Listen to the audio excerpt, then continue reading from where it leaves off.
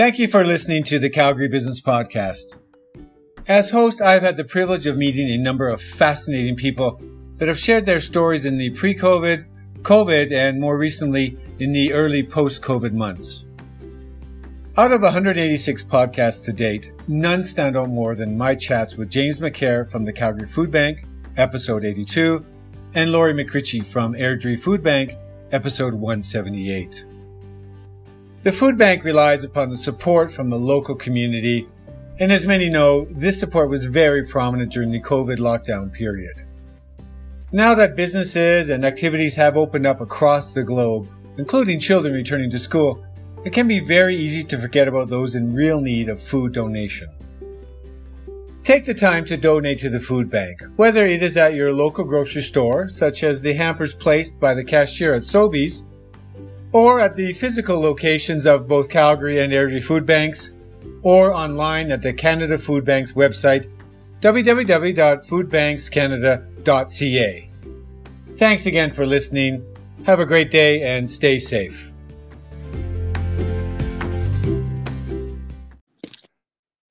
Good morning, Babak. Good morning, Alan. How are you? I'm well, and welcome to Calgary Business Podcast. Thank you.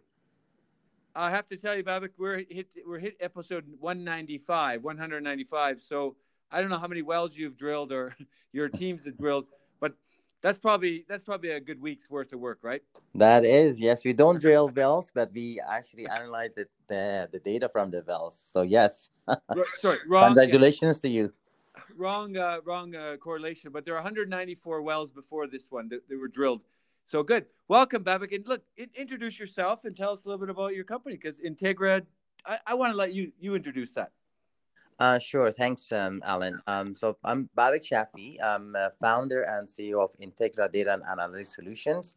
Yeah. Integra is a company that brings in data and uses machine learning and artificial intelligence to solve engineering problems. It's a unique combination. We're focused on oil and gas industry primarily because of our background and engineering expertise that we have in-house.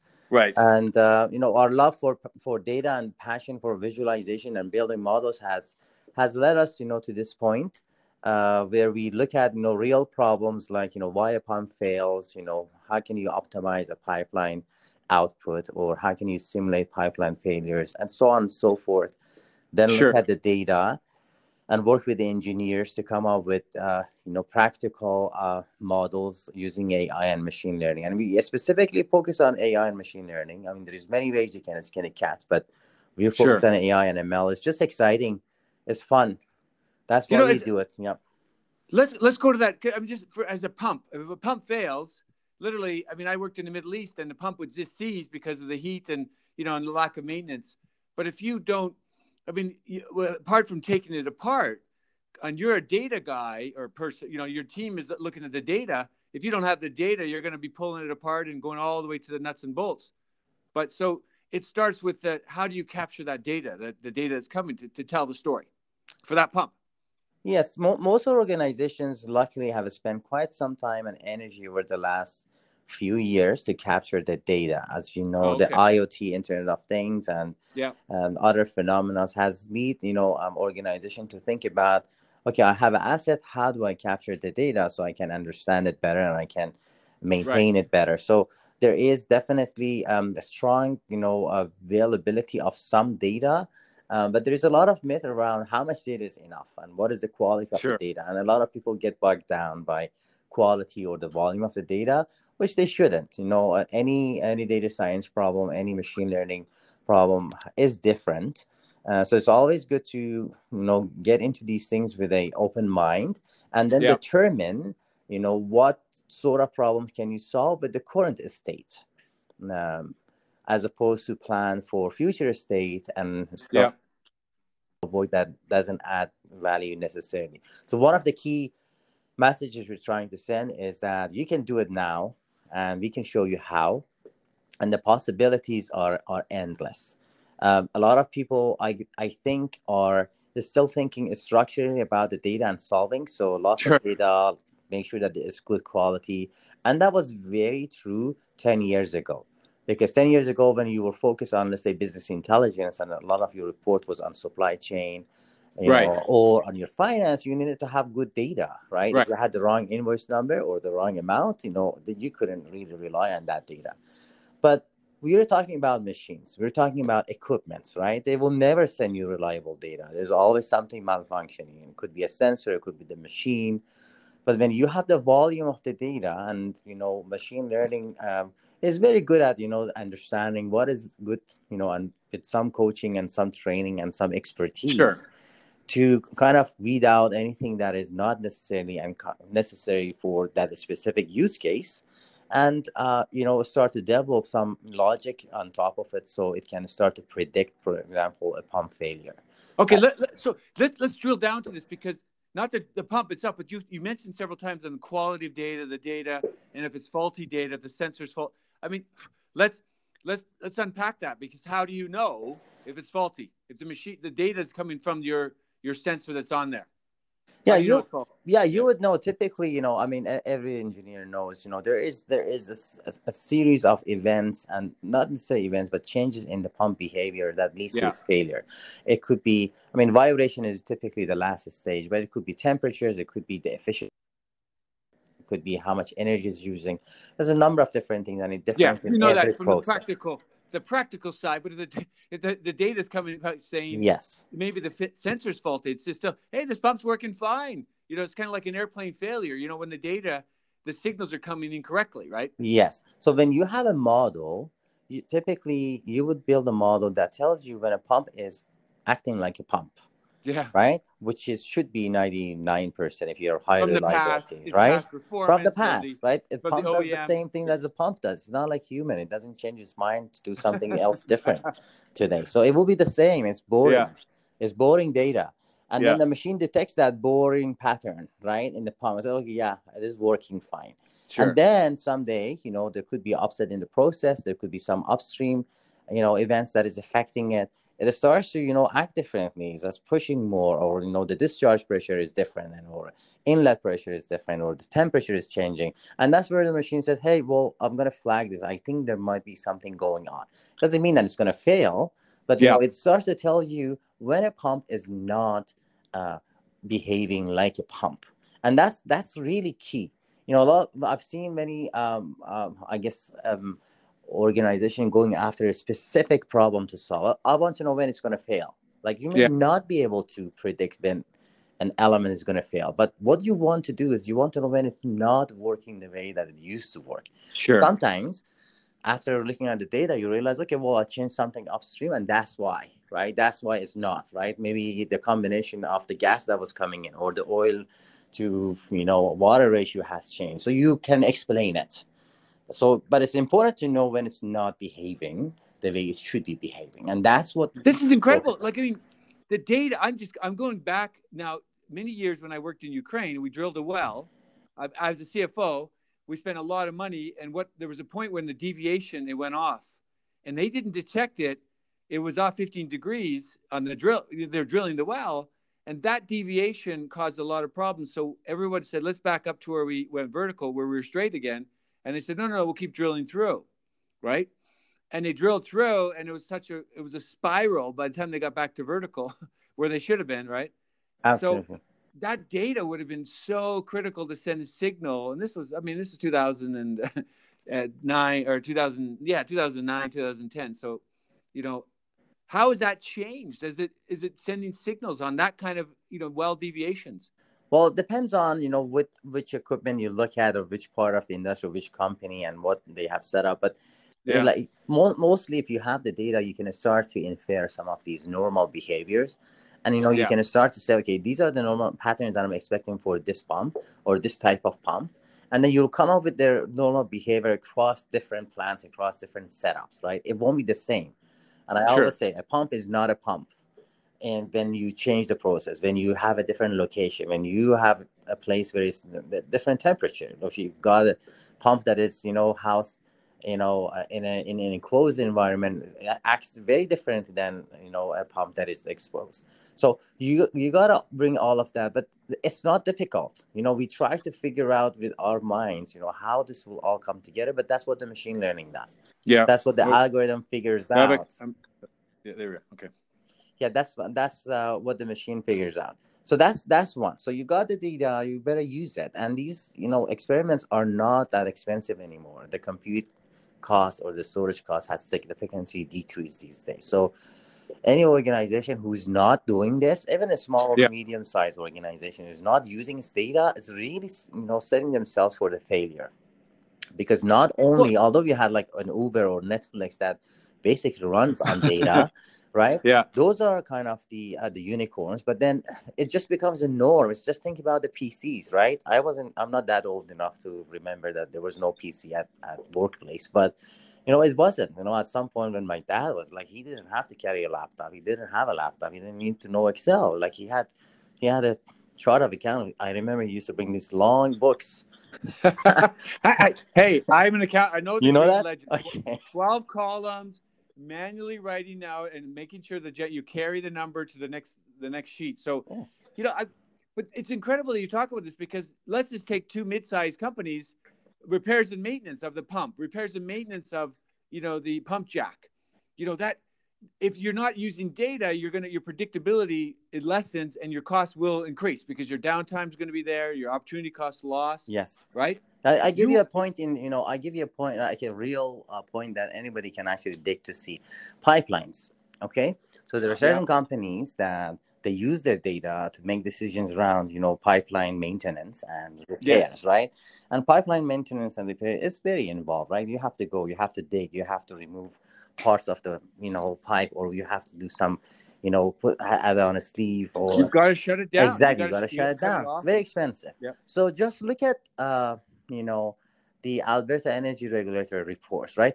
Look at some of those top 10 pipeline companies and see how many digs they're doing per kilometer of the pipeline. That's a very nice metric. You will recognize that some companies who are smaller, and for some reason they don't think they should or they need to look at the data, they're doing a lot more dig per kilometer of the pipeline. And the bigger companies who are smarter and they're using their data or have the facilities, they're doing a lot less dig per kilometer. It's a very good KPI to look at to see how effective you are. It's one of the KPIs. Now, not to mention they're not doing a good job, but I'm just saying that, if you use your data, you'll be ahead of the game. But Babak, let's put yourself in the shoes of a lot of small producers who haven't put the data, they don't have the money and the resources, and now you got a downturn. Now you suddenly have years of data they haven't captured in that manner. So they're going to hurt even further because they don't have the money to put in the CapEx, to put in the data, this monitoring systems and all that. What do? I think the person who a few years ago decided not to collect the data should be let go, because this is not new. This is not new. Like if they're today in that situation where they have data, they can't use it, there's a fundamental problem in how they're thinking. And, it's never late to start. The good thing is, in a way, it's positive because there's a lot of advancement in technology. It's a lot cheaper to do. Like the projects, I as you know, I was a director at Suncor for quite some time. So a project that would cost me millions of dollars to do, I can do the same project for a small, medium-sized producer for, hundreds of thousands. So that's how significant is in terms of the price reductions and the resources that are available. Look, we have a beautiful city, Calgary. I love it. In all of my posts, you would see, I would say, love Calgary, beautiful. Even if it's snowing right now, I compliment the snow. It's nice. It's white. It's a lot, and it's clean. We, aside from the snow and the beautiful mountains, we have a pool of talent of engineers, right? And let's face it, the natural resources is not like industries around natural resources are not on the growth projections, right? And what is going to happen to all the engineers, all the really good talent that Calgary has been able to, gather? I think, if we can think about data, use it more, and get some of these people to actually work on the data, it will transform how how this whole city and whole province is going to operate. So we have to use the talent pool that we have in Calgary. We have to be a little bit more open. Traditionally, our industry is not very open, in at least with respect to their data, which is understandable. But we have to come up with Let's drill on that one a little bit, and let's talk about the profile of your typical experts that you're that are working with you, and then we can talk about what you're doing to retool them or retrain them. But let's talk about the typical profile of your experts. So typical profile is an engineer, right? So it's a mechanical engineer, electrical engineer, or chemical engineer. Chemical engineers are really good for processing, right? And mechanicals are very good for, when it comes to like failure mechanisms, and electrical engineers focus on things like drilling. And we have a few of other odd, disciplines, not odd, don't be anyone to be offended. But, that works on material and when it comes to, leakage and other stuff in the pipe. So these people have, again, this area is also transformed. So we have some people who used to be, masters of petroleum engineering and now masters of data science. So they've got both disciplines under their belt. So these are really good people to actually coach the rest of the team, because they know the journey and they know how an engineer thinks, and they can help them, how to think like a scientist. So do you have the data scientist people on staff, or what kind of courses, do they have courses that are oil and gas guys in, I don't know, they dummy it down and say, here's data science in oil and gas. Do you have courses like that? Or do they, what's the typical time frame for these to convert someone from who's looking at whatever well data they've had for generations, and suddenly now they're data scientists? It's a really good question. I think it depends on the individual. But you have to invest a couple years if you truly want to transform, right? You need to be a good engineer to begin with, right? So you need to understand how it well operates and how it works, and know the business process around it or procedures around it. Then you can interpret the data. That's very important. So here's a really unique advantage that all the engineers have when it comes to data science, especially in the oil and gas, right? Oil and gas and, operations inside oil and gas is not like finance or supply chain. It's not something you can read a book and learn a little bit about. Not to undermine, the details in the finance, but my point is, like, there are standards around the world, right? So you have GAAP, you have other standards in finance or in supply chain.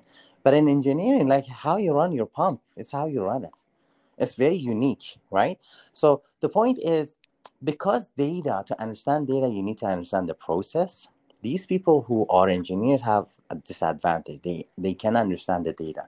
What they need is the tools to do then the biopsy and, breaking down the data. And that knowledge gap can be filled. There's knowledge gap that can be filled with many good courses online.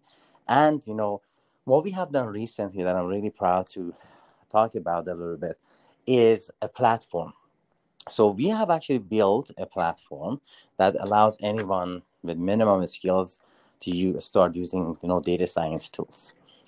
So this isn't a drilling pad where you have cement and a water drainage and all that. It's an online platform. Yes, thanks for clarifying that, because I assume some of your audience will be thinking real platforms. So these are digital platforms. 50 kilometer. We got to build an access road to that platform.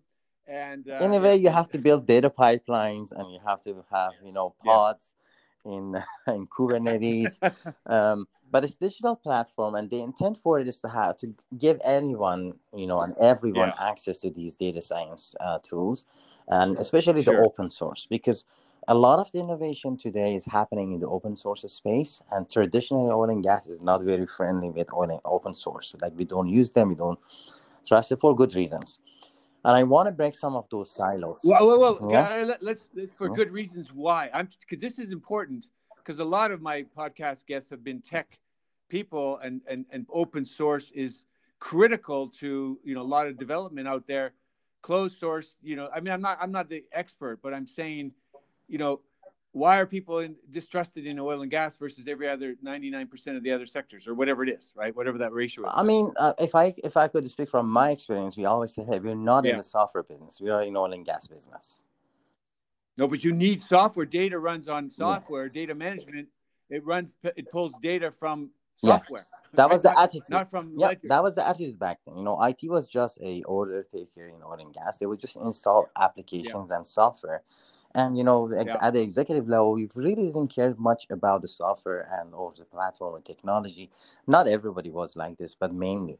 Now, let alone going to open source, because open source is dynamic, it's changing every day, right? And in terms of security, in terms of integrating it with your closed source softwares that we've been investing in the last 40 years, it's challenging and really it's high risk.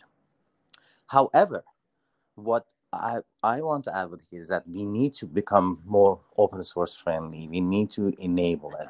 And part of what we're doing in our digital hub platform is to bring in open source, add security, add database integration, add storage, add user management, all the kind of enterprise features that we love, and then make it available to everyone. Like, do it once and then make it available to everyone. So Bob, let's talk about that, because and I'm going from the old oil and gas hat, where it has been closed and very the proprietary knowledge, and what you just talked about are some some of the knocks on why should I adopt, because security, the data doesn't, I can't read data from my data is it's an older whatever system, and it's confidential. There's a lot of knocks on that in general, but oil and gas, in my view, has always been a laggard in that area. Yes. So I think how you could like you. Oh, Babak, I'm losing you, man. No, I'm here. Hello. I'm right here. Can you hear me? Yeah, it's just kind of a shaky. There we are. It's better. Okay. So speaking of, how can we overcome some of the gaps between open source and closed source, and the old mentality of just being very secure and structured, whereas being very agile and dynamic is and how you can make this work. I think every organization needs to have almost like a operation data freedom, right? Free up your data wherever it's locked into, right? Free it up. I would say place it in a place that you trust. So it could be a cloud. Some organizations are more advanced and they're going towards cloud. That's fantastic.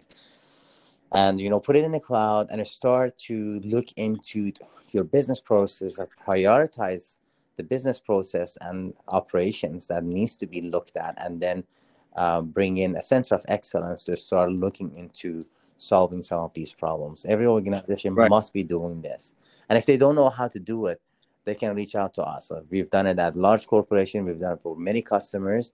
How do you take advantage of your data in order to be competitive in this day and age, which is very tough? And by the way, just for the record, it's COVID, it's oil prices are down, and the whole world politically is a bit of a gong show right now. So no, and that's clear. I mean, I think it's oil and gas sector has been hit doubly. It was hit before the crisis. COVID hit it really hard, and I think they're still finding its way. And I'm not in a position to give opinions on that, but I think it's just general observation. But let's talk about some of your typical projects. Are they, I mean, I've got some ideas of where things, where there's a lot of in the where I think it's the trendy. What are your typical projects? Is it just the wellhead type, the existing wellheads? What are you working on? Can you share? Of course. We pride ourselves in being very diverse, in terms of what types of project we take on, because at the end of the day, it's a matter of knowing the process and being able to use the data. Although we are focusing on oil and gas, but we can easily transform to other areas. But in the oil and gas, which has been our focus, we typically have three types of projects. These projects are either a data science type, so you're doing exploration, you're trying to understand. And I'll give you an example. A pipeline, operator who wanted to know how much additional output they can have with the existing infrastructure they have. The best way to answer that is to look at the data and look at, the trends and what else that you have in that regards, and then come up with some advice. Really, really interesting results that they achieved by just looking at the data through data science. The second type of projects are around machine learning. So those are the type of project that we predict a failure or predict a phenomenon happening.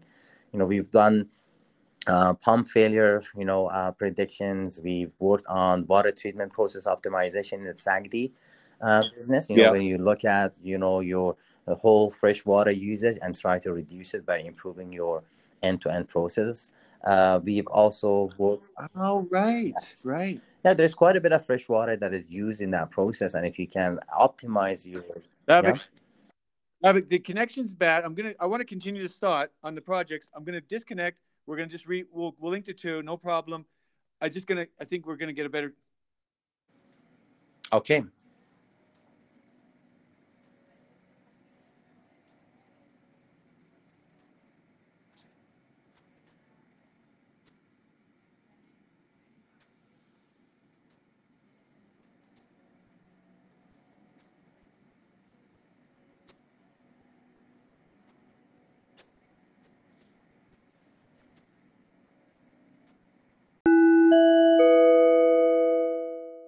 Hi, Babak.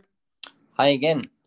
I hope we have a better connection. So let's continue your thought that you talked about some of the analytics, predictive analytics using machine learning. So just to continue. Yes.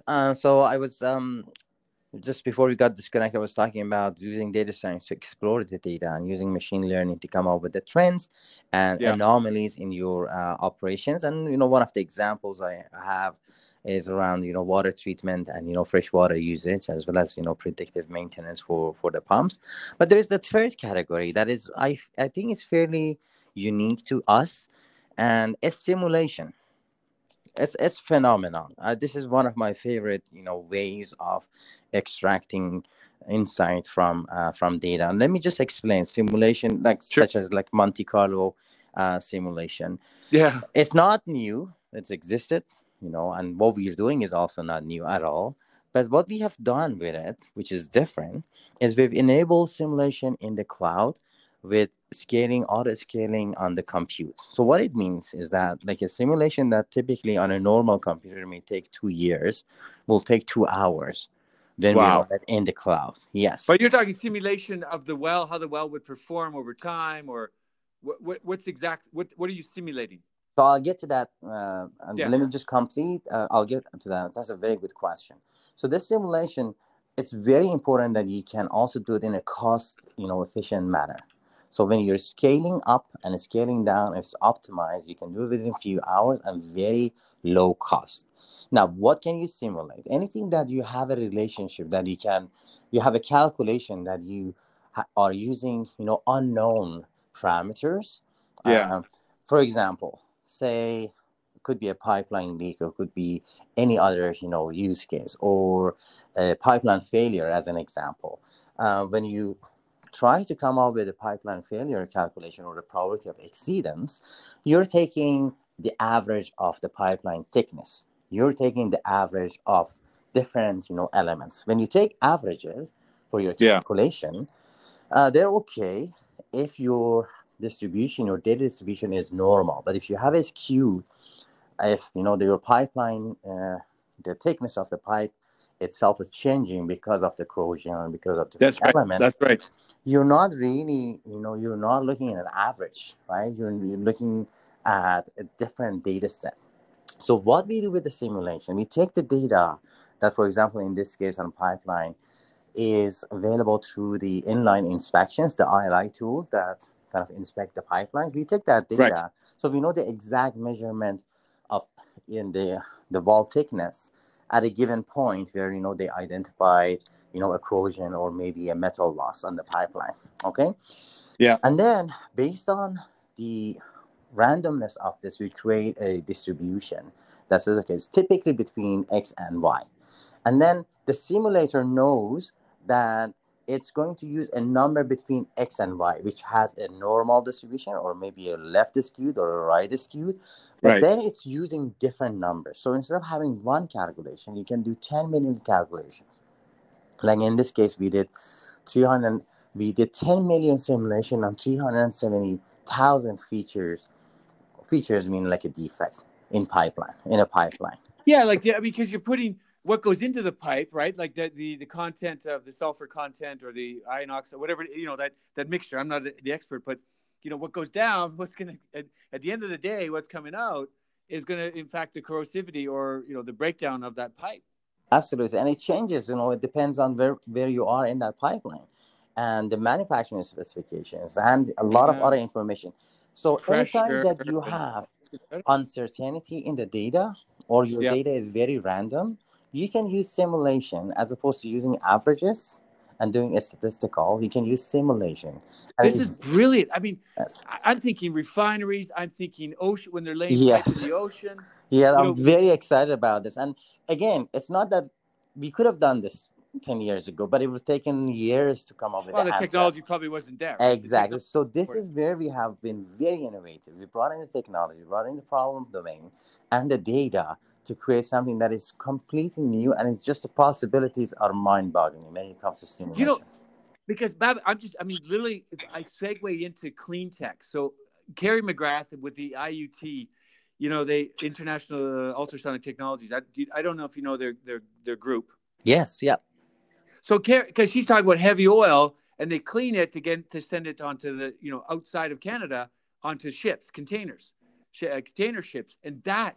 Imagine the data in terms of the volume. There's into your how many data points you put into there and predicting how long that ship, the next cleaning and the oil. Like, wow, I think this is huge. I really think this is amazing. Yeah, it's a little bit more complex than machine learning in some aspects, but once you determine the approach and you have the data, the results. But you put them together. You can put them. Imagine the power. You run the sim, and then you compare the real, and then you go back to the sim, and the data, how did it actually play out? And the machine will learn and say, oh, here's your simulation. Here's the differences in the actual, the 2 months later, 1 month, whatever it is. Oh, wow. From what we are hearing from our customers, already the simulation is far better than what they had.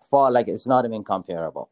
Because before they would say, okay, the probability of failure is X. But now it gives them 10 million. It does it 10 million times and says the probability of failure is this range, right? So this feature may fail in 2 to 5 years. And in 2 years, the probability of failure is 20%. But in 5 years, it's 55%. Gives them huge insight into their planning, into the execution of the maintenance. But this is huge in terms of if you overlay this with and I'm just going into the environmental ESG, which is a big, it's kind of the big area now where investors and venture capital, and one of the big ones is, former Bank of Governor Mark Carney is now working with one of the big, one of the big investment firms on ESG, environmental, sustainable, that. So let's fast forward to a little startup that I had on my podcast recently, and they use artificial intelligence to troll the internet for ESG compliant. Now, if you go into your sim and the data you're driving, you put those together and you're getting better predictability of where you're investing funding, where you're putting money. Yes. Wow. And what is also doing, actually, is very interesting. You brought that up, is now looking at maintenance from a risk perspective, not from a time or, usage perspective. So what these guys are thinking, or what we are thinking, and we are going to talk to some, authorities, regulators actually on that front, that let's take a risk approach to, let's say, pipeline maintenance as an example. This is ready to go use case that we have. We can demonstrate it. That, instead of saying, okay, well, we dug here 5 years ago, we don't know what's going on, let's dig it again, right? Which is typically, part of the decision making, is to say, well, what is the probability of, this part of pipeline failing? And should I prioritize something else? This will reduce, pipeline incidents significantly, reduce the cost of, digging and planning. Millions of dollars goes into planning and maintenance of this digging operations, and it's environmentally very friendly, right? You're not disturbing the land, plus your production. So this is hits all the three bottom lines of any organization. So think about maintenance, especially this case is on the pipeline, from a risk perspective, as opposed to from the traditional approaches to maintenance. So are you using typical tools for your, let's talk about tech. You talked about open source. Are you using typical tools out there? And you talked about your training. You've got a platform. Are you bringing together some existing, tech tools to complement your platform? Yes, absolutely. And we, in our platform, we're bringing anything that we use and we think is good. So think about it as a curated place for all kind of open source technologies. because I think if more people know how to do this, I'll be more successful. Yeah. Right? Because what I'm after is transforming and bringing data Make open the pie source. bigger. You just make Exactly. So the make more the pie people bigger. think about simulation, the more people know how to do machine learning, and the more practical, because there's a lot of hype around these AI and ML, and there's a lot of commercial things that are not necessarily fitting into our industry. And we've taken this on us to bring it to oil and gas and prove it, right? If you want to see how to predict a plant failure, call us. If you want to see a simulation, call us. We're more than happy to do demos and show you. And we love other people to do what we do, because we can't alone, we change this industry. And our platform was intended to do that, because one of the barriers, Alan, to the entry is like the technology, right? So you're an engineer and you're just trying to code in Python, but now you have to learn about which the Python that's the artificial intelligence. The coding is in Python, as I understand, the majority of it. Yeah, Python is a very popular and one of the de facto standards when it comes to data projects. For sure, there's also other ones like R, but R is more a statistical. R statistical, yeah. And Python is more on data wrangling and machine learning, and it's very popular. Yeah. So you learn a few line of code on Python, but the next thing you have to worry about is how to configure it, how to scale it, how to connect it to the database. So the platform does all of that. So you don't have to worry about packages being outdated. You don't have to worry about your data being unsecure on a laptop, or even organizations for that matter. And our platform is cloud native. And from a cost point of view, you can turn it on and off. You actually never know if it's on or off. If you're on it, it automatically turns on. When you're off it, it turns off. And that helps with cost significantly. Because why would you want to have a larger scale computer that only you need it for a few hours? So let's say you have a model. You come up with this idea to look at the, some of the well data. And now you want to start predicting. I'll give you an example. Let's plungers, right? Plungers on the gas wells. And you want to start timing the plunger and coming up with best timing for the plunger, to effectively, optimize your well life as well as, its production. That, say you have a neural networks now that you have configured to run. The neural networks, requires a lot of compute, right? So you may make a change to your configuration, to your architecture of the neural network, and then you want to execute it. Takes a few hours to do, and you need lots of computing power. And everybody's looking at it, and then interprets the data. There's the engineers, the reservoir engineer comes in, and the well guy. I mean, there's so many people, and they have different opinions of where it's going to go. So instead of having a platform that is always, let's say, imagine for a moment that we've had like 200 or 300 CPUs at the moment running and crunching numbers, but it's only for that hour that is doing it, right? Then it shuts down, and then you don't need it. So cost, again, it's more cost effective. Very cost effective, and that's why these are now possibilities. But so that's the thing. You get the systems. I'm going back. The system does. They would run sims, or they'd run. They would run the best. The reservoir engineer would go away and he'd come back. I mean, we had board meetings. Guys from ex-Schlumberger would be analyzing stuff based on a printout, and it was very static. They couldn't flex it. They'd have to come back, and the reservoir engineer would run more models, and then it was very cumbersome. And meanwhile, time passed. Like that well deviation I mentioned. Yes. That's just one example of where they took days to make decisions, and it sounds like you're bringing it down to hours or even less, minutes. I think you should get to a point where ahead of time. That's our goal, right? We should know ahead of time, right? Because if you combine simulation with machine learning, and you have a good understanding of your business process, you can start to realize, right? It's like putting gas in your car. Like you don't need to look at. Sometimes you have to look at that, that blinking light on the dash. But you usually know when you feel and how much you do. You kind of know it's about time to go to the gas station. And that's how the machine learning works, right? Over the time, it learns the habits and the distances that you're traveling and what you're doing. And the whole world is changing around it. And what we're trying to do is say, hey, it's possible. And I think oil and gas, more than anybody else right now, needs to apply these data techniques. And these are not the only techniques. And I'm not suggesting that we're the only one who can do it. There are many good companies here in Calgary and Edmonton, right? You've got some of the brilliant, professors and researchers in Edmonton, University of Alberta, which is world now. We're almost like the third from some of recent updates, the third place like in Canada. So after Toronto and Montreal, we could be that third hub with all the resources we have. We just need to get the industry. But it's not just, as you said, to your point, it's not just oil and gas. There's industrial plants, chemical plants. We had on the podcast the CO2 energy people, and they're talking, this can go on the wellhead, this can go in the chemical plants, polysil, whatever it is, the petrochemicals, and so it's not one dimensional. It's not one dimensional, absolutely. But like anything else, we need to learn. I say we is the collective executives and managers, and we need to learn how to use this tool. And I don't think right. So it's like anything else. It's like the cars. We used to ride horses, and then we had to learn to drive a car, and how fast we can go. That's why we have stop signs. We need to learn how to drive and how to use these tools, and that's very important. Everybody should take at least one data science course. I think there shouldn't be anyone in a corporate that doesn't take a data science course to understand what it is. You come from Deloitte, or you spent some time at Deloitte. I did as well, but I listened to a podcast recently by CPA Alberta. You talk about green ledgers and everything, but one of the KPMG fellow was on there, and he spoke on the podcast about the new recruits are coming up with data.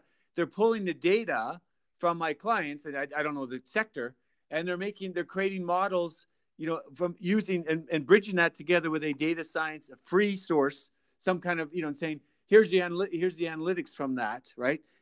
They're becoming mini data scientists, but they're coming out of university with Absolutely. that skill. And I really love that. So that you brought a very good point. I think universities, have been really good in terms of bringing up these programs and these certifications. I'll be speaking at the University of Calgary next week with a group of their Master of Data Science program, because really a lot of what's... Oh, you're kidding. Babak, one of the guy, the boys, I'm mentoring him as the MP, like part of their leadership program, and he's on the data science. We had this discussion. He said, this is part of my day-to-day course. The young fellow, Jack Beer, that I'm mentoring. We just have this discussion. This is fantastic. That is great. Yeah, I really love that. So I think really it should be the industry, it should be the academia, and then the government, and people willingness to, adapt, to the new reality of the world. I think, the younger generation has no problem adopting it. They're already using AI on their phone, on everything else that they do. But it's still, when they come to the workplace, they become constrained by the old thinking and the old, ideas around how things should work. And we need to start, disrupting that by using the data to show them, what you think your experience is telling you is actually not always accurate. It is the 80% accurate, but this 20%. No, because it's biased. We have bias. Yes. We have our own bias, Babak, our own experiences, right? The data doesn't lie. The data it has no bias unless you put it in bad information, right? The data is going to tell you the story. Absolutely. And there's no bias. And you know what? I really respect people who have been around for a long time. My grandfather used to listen to my dad's car and tell him what is wrong with it, right? And he usually was right, right? Most. But that 20% time that he was not right, it would lead to the accidents of really, really long. Like we'd go on a trip and then we'd stop in the middle of the day. So it's the same thing. The 20% of the time that we can guess or accurately use the intuition, that's what's setting things apart, from a leading organization to a lagging organization. Yeah. The gut feel, right? Oh, the gut feel tells me. Yeah, but you don't have all the information. I'm sorry. Your gut doesn't have I think, there will be a time in future that we will be surprised how we let people at high level make decisions without information, without data. Like, how did we allow someone to make this decision not knowing all the facts around it, right? It will be surprising. It's ironic you say that. I was reading an article back in 2004, 2005. There was a kind of that, it was like London. It was a big banker in London. Maybe it wasn't 2004, but some time ago. And he said, these guys are running the quantitative analysis, these sort of sophisticated programs. He goes, one of the heads of one of the big banks, I don't understand what they're doing. Literally. He just relied on these guys to run quants and quantitative analysis, and they were predicting whatever they were. But this was way before the stuff you're talking about. They were just going by a bunch of whiz kids. Right. Yes. And those risk cases So could be the algorithms, right? They could be the ML models. And my point is, it's accessible, it's here, use it, yeah, take some courses, yeah, educate yourself. Many of friends and sometimes clients that I had during this downturn, unfortunately, changed jobs or moved around. And then those ones who've taken yeah, some course, this is their feedback. They tell me, hey, Babak, if I had taken the course when I met you, I would have had a completely different, perspective on what I can do with the tools and technologies that you bring to us. Whereas, when I met them at that time, they were just an operating, SVP, and they knew everything that was going on in their own, I guess, paradigm. But now that they look at the possibilities, and they did bring data scientists, they did bring data, and they tried. But even if you try, I guess, well, you should try. But if you want to try, you might as well learn a little bit about it. So my advice is really, take one course, here, the overall yeah. possibilities and the definition of terms.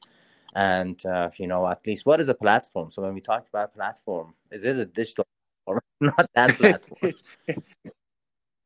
Well, no, but because it's like crypto mining, right? When people talk about crypto mining, data mining, it's very, some of the principles are similar. They're just physical in the not the physical world. The mining, the analogies are there, and same with the platform. The platforms you're creating, you're just taking data from that platform. It's just not a physical platform anymore. But yeah, I'm really fascinated by what you're doing offline with the data. I'd like to just offline we can discuss that, but I think it's great. I mean, I'd like to just know who those professors are, because I'm not about what I want to know what they're doing. I want to know what they're doing. I want to know because the venture capital world, it comes later, right? There's a bit of a lag, but if they're learning it in school, that's the next 10 years, right? What's going on happen in 10 years? Those are the next platforms coming out of today's Yes, and we have universities. to be up, the pioneers, that's talking about data, that is talking about how to solve it, and we have really proven solutions. Uh, it's Yeah, easy. It's not hard. People spend times, many hours in meetings, just discussing information or topics. But then look outside. I would say, look outside. Look at and support the small businesses in Calgary that are trying to thrive or sure. exist or survive in this environment around data and analytics. I think we are the ones who are really trying to change this province, and get and diversify. Not the only ones, but one of the groups that can diversify using existing resources, existing data scientists, engineers, existing data, existing industry. Right? Yeah, Look around me, like where I'm sitting. Some of the top Canadian energy producers are just around the corner. Fascinating how yeah. much.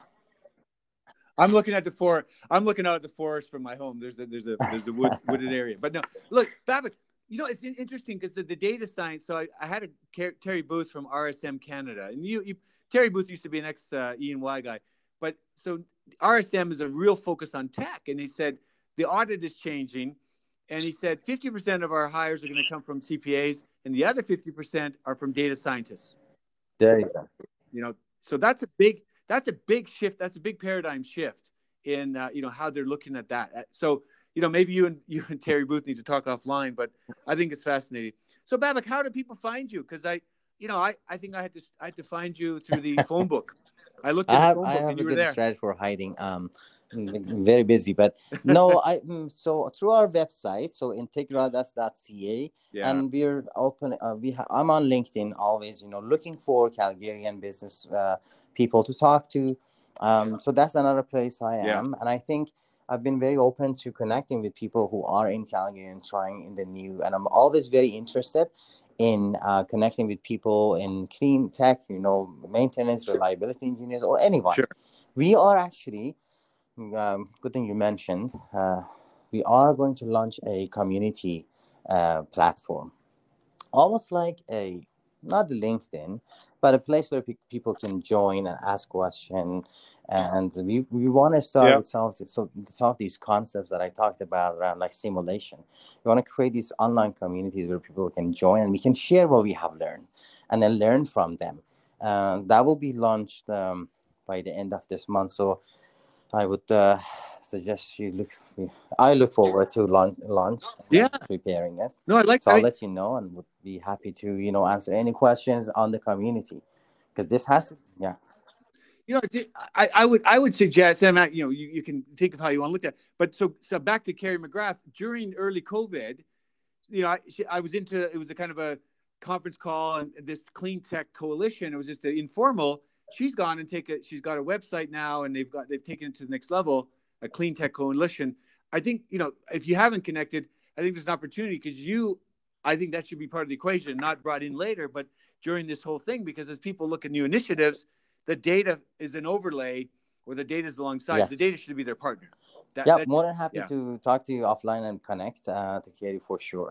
I do want to put myself, looking for opportunities to, at least in our clean tech, initiatives, we start with data in mind, right? With data, like kind of data first strategy when it comes to decision making and improvements. And having said that, we have worked with clients who are drilling for geothermal energy.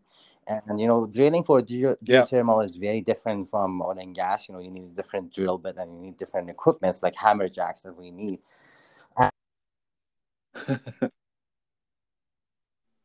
Oh, Babak. You've gone offline again. Babak?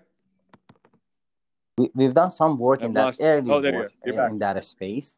But I really like the fact that they're taking a data-first approach, and they were very successful in, bringing investors when they talk about the data, because it just shows how much they know about their operations. So highly recommend anyone listening to this and in the clean tech to start with data and the data-first kind of strategy when it comes to any decisions that they want to make.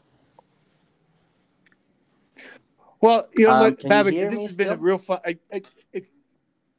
can hear you. Yeah, you cut out for a little bit there on the geothermal side, but then you came back in. Well, Babak, look, this has been a terrific discussion, really insightful and really spot on to what's happening in the market today. I'm really happy to hear that, and I look for we'll take it off a bit offline, some online. I'll get you in. We'll bring it in the mix. Thanks, Alan. It was a pleasure talking to you, and good luck. Absolutely, you too, and stay safe.